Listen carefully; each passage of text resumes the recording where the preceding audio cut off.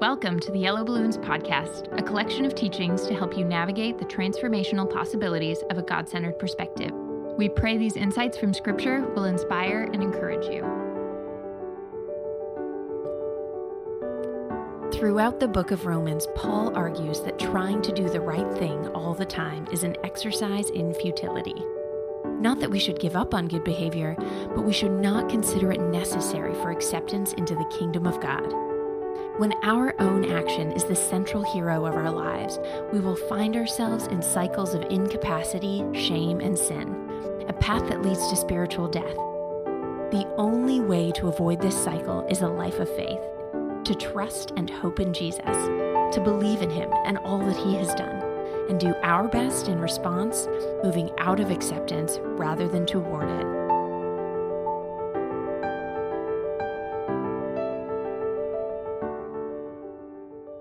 All right, Tim, so we've talked about this political pamphlet that Paul is writing to address this issue. We've talked about the good guys and the bad guys, and we've talked about some of the accusations and Paul's responses to this.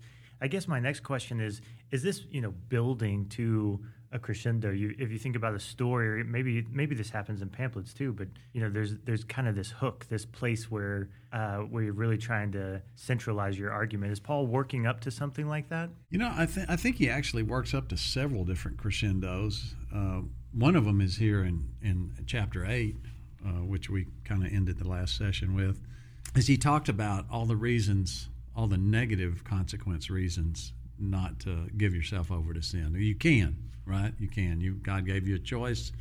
He's given you a new birth into the family, and so you can't lose that. So you can sin. I mean, that's something you can do. You shouldn't do it, he has argued, because of the negative consequences. But in 8, he starts talking about the positive consequences for obedience. And it's pretty interesting because he says, and this is in 8, let's see, start in 16, is he's talking about walking. He has just talked about walking in the Spirit by faith fulfills the law. The whole thing that God gave to the Jews, you can make all that happen through walking by faith in the Spirit, which answers his Jewish detractors' whole idea that the law has been thrown out. No, absolutely not. This is actually the way to fulfill it. You lawbreakers, this is how you become a law fulfiller. And he says the Spirit Himself bears witness with our spirit that we are children of God. Mm. So if you ever have doubt, like, am I really a child of God? It's probable that the reason you had that doubt is because you heard that voice and you wondered where it was coming from. And if you hear that voice, it means you're a child of God, right? You have received the Spirit of adoption by whom we cry out, Abba, Father. The Spirit Himself bears witness with our spirit that we're children of God. You know. There's nothing you have to cling on to. That's good enough. And then he says, and if children, then heirs. So if you're a child in a family, you're going to inherit something. And then he talks about 2 different kinds of inheritance. Heirs of God. So there's no condition to that. We are heirs of God. God is our inheritance no matter what we do. Whether we sin, we don't sin. And that the context of all Romans is, what choices should we make? And no matter what choices you make, God is your inheritance. That's very comforting, right? Mm-hmm. And that's why he says, and I'm skipping ahead here to the end of 8, he says, if God's for us, who can be against us? These people are bringing accusations against you, these competing authorities, these Jewish guys. They're criticizing you. They're trying to get control of you. What they say doesn't matter. If God's for you, you shouldn't worry about all these accusations. Satanist accusations, your flesh's accusations. It doesn't matter. God's for you.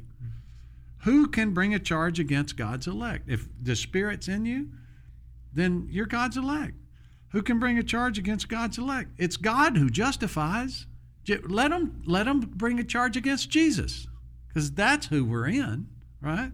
Who is He who condemns? It is Christ who died and therefore is and furthermore is also risen, who's at the right hand of God and makes intercession for us. Go talk to Him.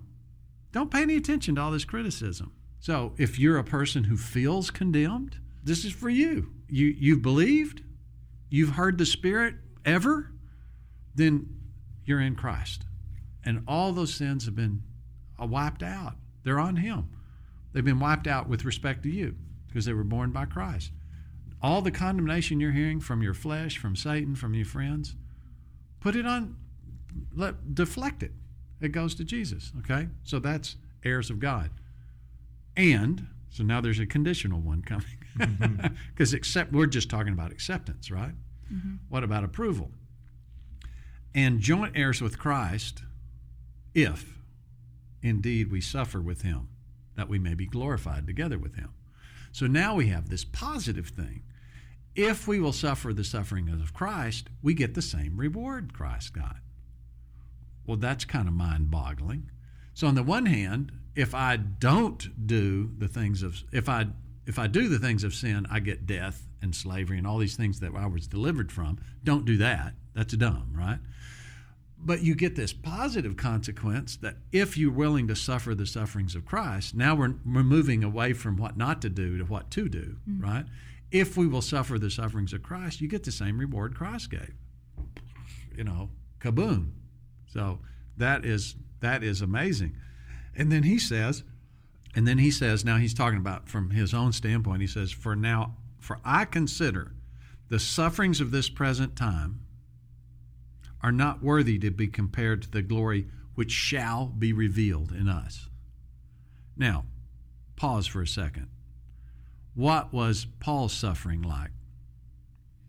Well, he goes and lists it in 2 Corinthians, like beatings, imprisonments, shipwreck, this constant battling with these people like in this book. They never left him alone. He was stoned once and left for dead, probably died and came back, and it's my interpretation. He was suffered all the time. And he says, compared to what's coming, this is nothing. And we would look at his suffering and saying, whoa, I can't imagine going through all that. And he's saying, nothing compared to what's coming. Yeah, totally worth it. Totally worth it. For the earnest expectation of the creation eagerly waits for the revealing of the sons of God. Well, in the Roman world, everyone's a child because they're born into the family. You become a son when you're adopted and given property rights. It was a later ceremony that comes along. So he's talking here, to be a son is to graduate into this approved category. And how are you approved? You suffer the sufferings of Christ. Well, what is that? Christ, we get that in Philippians 2. He was entitled to stay in heaven, but the Father asked him to step down, and he did. He did not claim his entitlement. He gave it up to serve, and to serve other people who would spit on him and reject him because it was in their best interest. He was rejected by people for doing for them what was in their best interest. He was tempted to do things his own way, and he lived a life of 100% dependence. And we've looked at this Psalm 8. We did a series on it, Psalm 8. Out of the mouth of nursing babes, power will come that will silence Satan, is what Psalm 8 says. Well, that's what this is. Like, nursing infants are dependent, and they're newly arrived, which is the human race compared to the angels. So Jesus came, became a human, and lived a life of 100% dependence. He's the only human that's ever lived that could have lived a 100% independent life. Mm-hmm. The rest of us could try but couldn't do it. He could have done it. But he lived a 100% dependent life. He says, I do nothing apart from what my Father tells me to. He did it as an example. Well, that's part of the sufferings of Christ. And then he was rejected. He was rejected because of the life he lived. And Hebrews 12 tells us he gave that rejection exactly no consideration. He didn't consider it to be worthy compared to the approval that he got from his Father, which Hebrews 12 calls the joy set before him.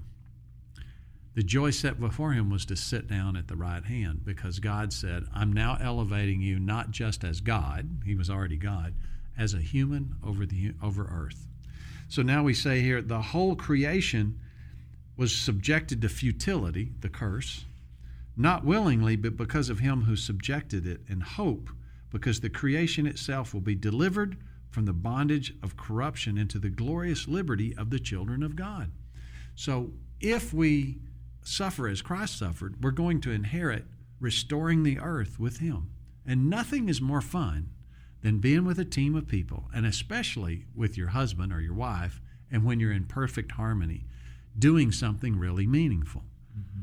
Well, this is enter into the joy of your master. The ruler of the earth is going to take those who suffered his sufferings and who were willing to walk in obedience, and that's who's going to get to do this with him and restore the earth the place it was supposed to be. Well, that's kind of mind-boggling, right? So he goes from don't do it because it's negative to all of a sudden, boom, you get the same reward that Jesus gets. He's blunt now. These detractors, he's just completely obliterated them. Yeah, absolutely. It occurs to me as you're talking through this, on the one hand, you've got sin, which leads to death and destruction, is just a terrible idea. But on the other hand, you have suffering alongside of Christ. And I think one of the hang-ups that we experience is we want to figure out some other way that doesn't involve any discomfort, right? We want to figure out, and I think that's why Paul is trying to use maybe such strong language in terms of the benefit, is like, look, I mean, it doesn't compare. That's first and foremost. But also, life is going to be difficult. You've got to figure out whether that difficulty is going to propel you into further reward, or if you're going to succumb to it and it's going to destroy you. Well, I think by inference there is a third way, because you can get into the family by believing, and then you can avoid all these negative consequences by just not making overtly bad choices, but then avoid the sufferings of Christ to the extent you can by just withdrawing from conflict and difficulty and stuff. And that will make a more comfortable life. Paul could have just said, this isn't worth it. I'm not going to preach the gospel anymore. He actually talks about that in 1 Corinthians 9. He says, I have three choices. One is not preach the gospel. And he says, the consequence of that is, woe is me. Now, we already know he's a believer and he's going to be in heaven. But I stand before the judgment seat of Christ and give account for that. I don't want anything to do with that. Okay? That was his assessment.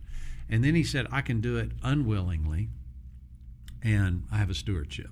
So that's okay. But if I do it willingly, I get a great reward.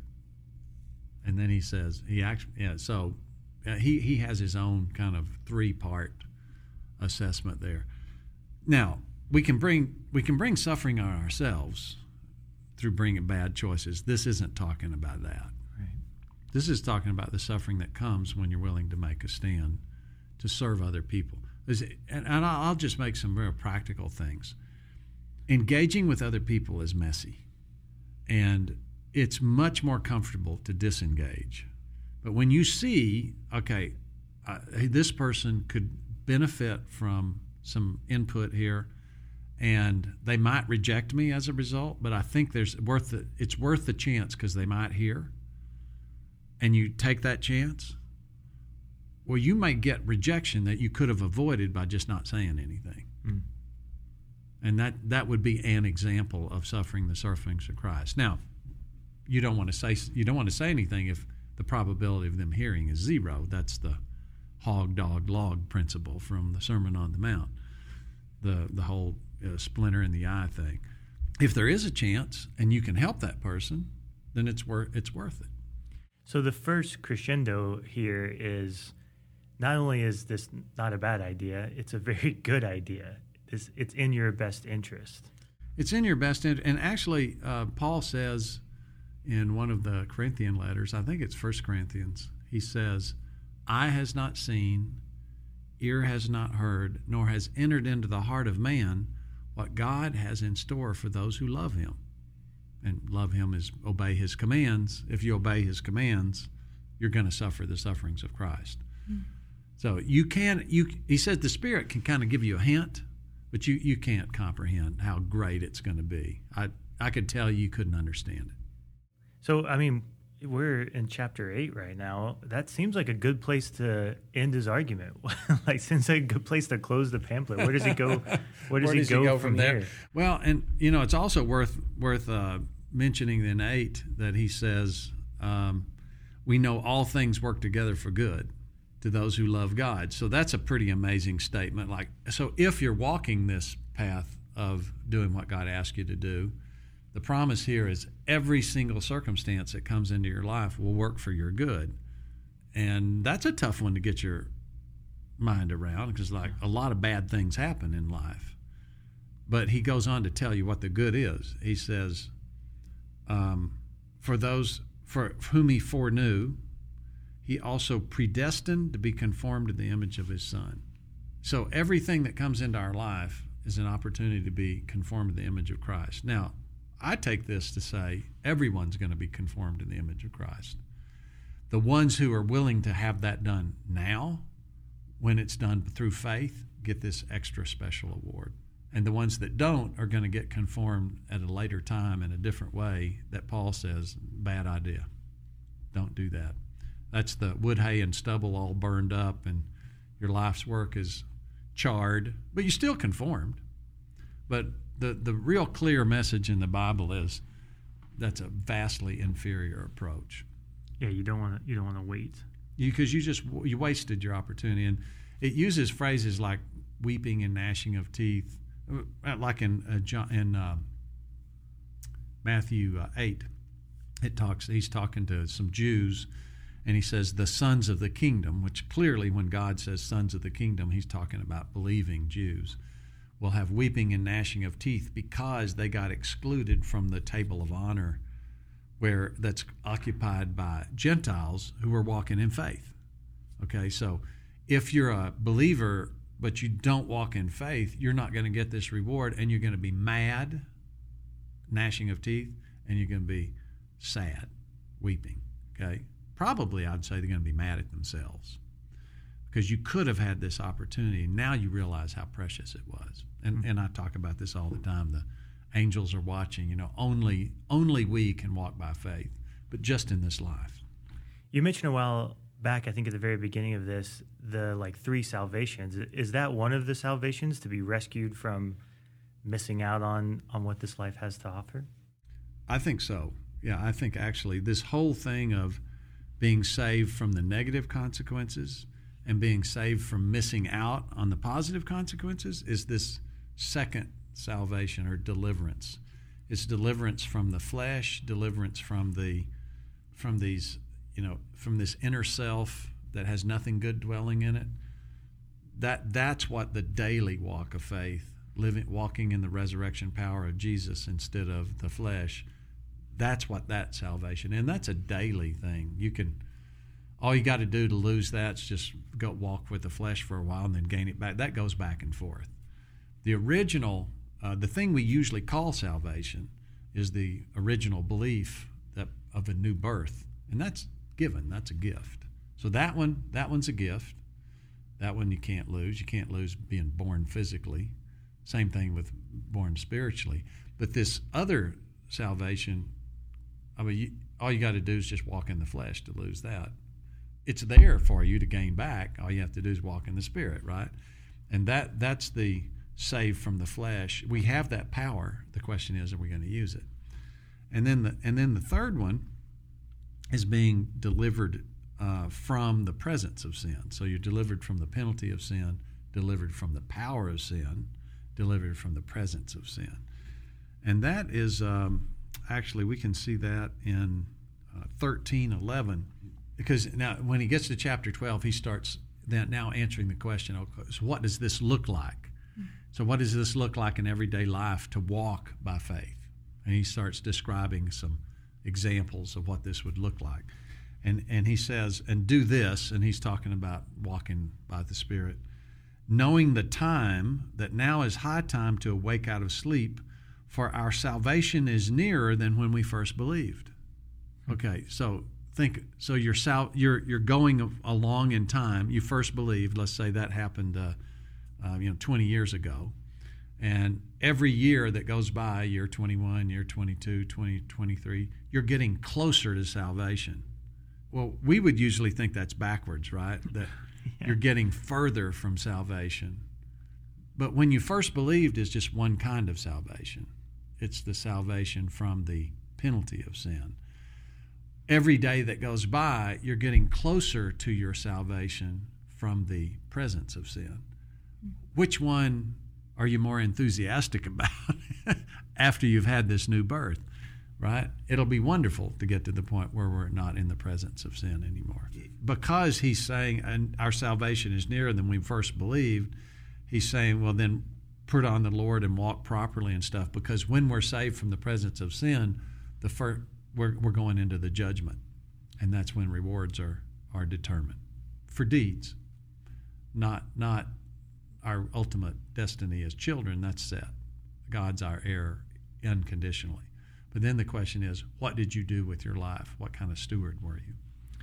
Right. And so if the accusation he's trying to address is if it's not faith then what is obedience? What does the law matter? What he's doing is teasing out the answer to why it's only faith for the first salvation that we're talking about, but it's acting in obedience.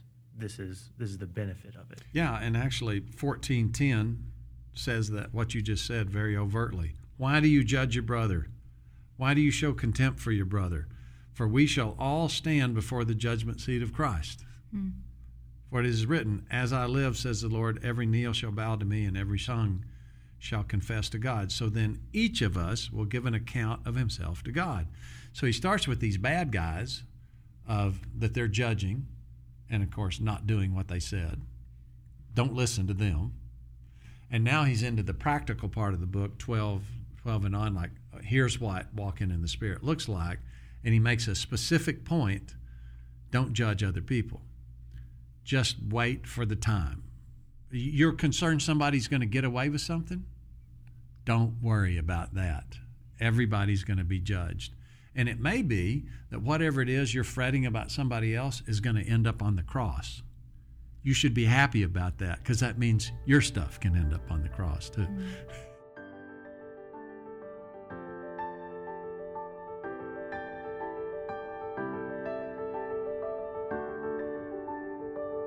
Thanks for listening to the Yellow Balloons podcast. If you want more information on adopting a God-centered perspective, visit our website at yellowballoons.net. And if you have any questions related to what you just heard, we would love to hear from you. Please email us at contact@yellowballoons.net. Thanks for listening.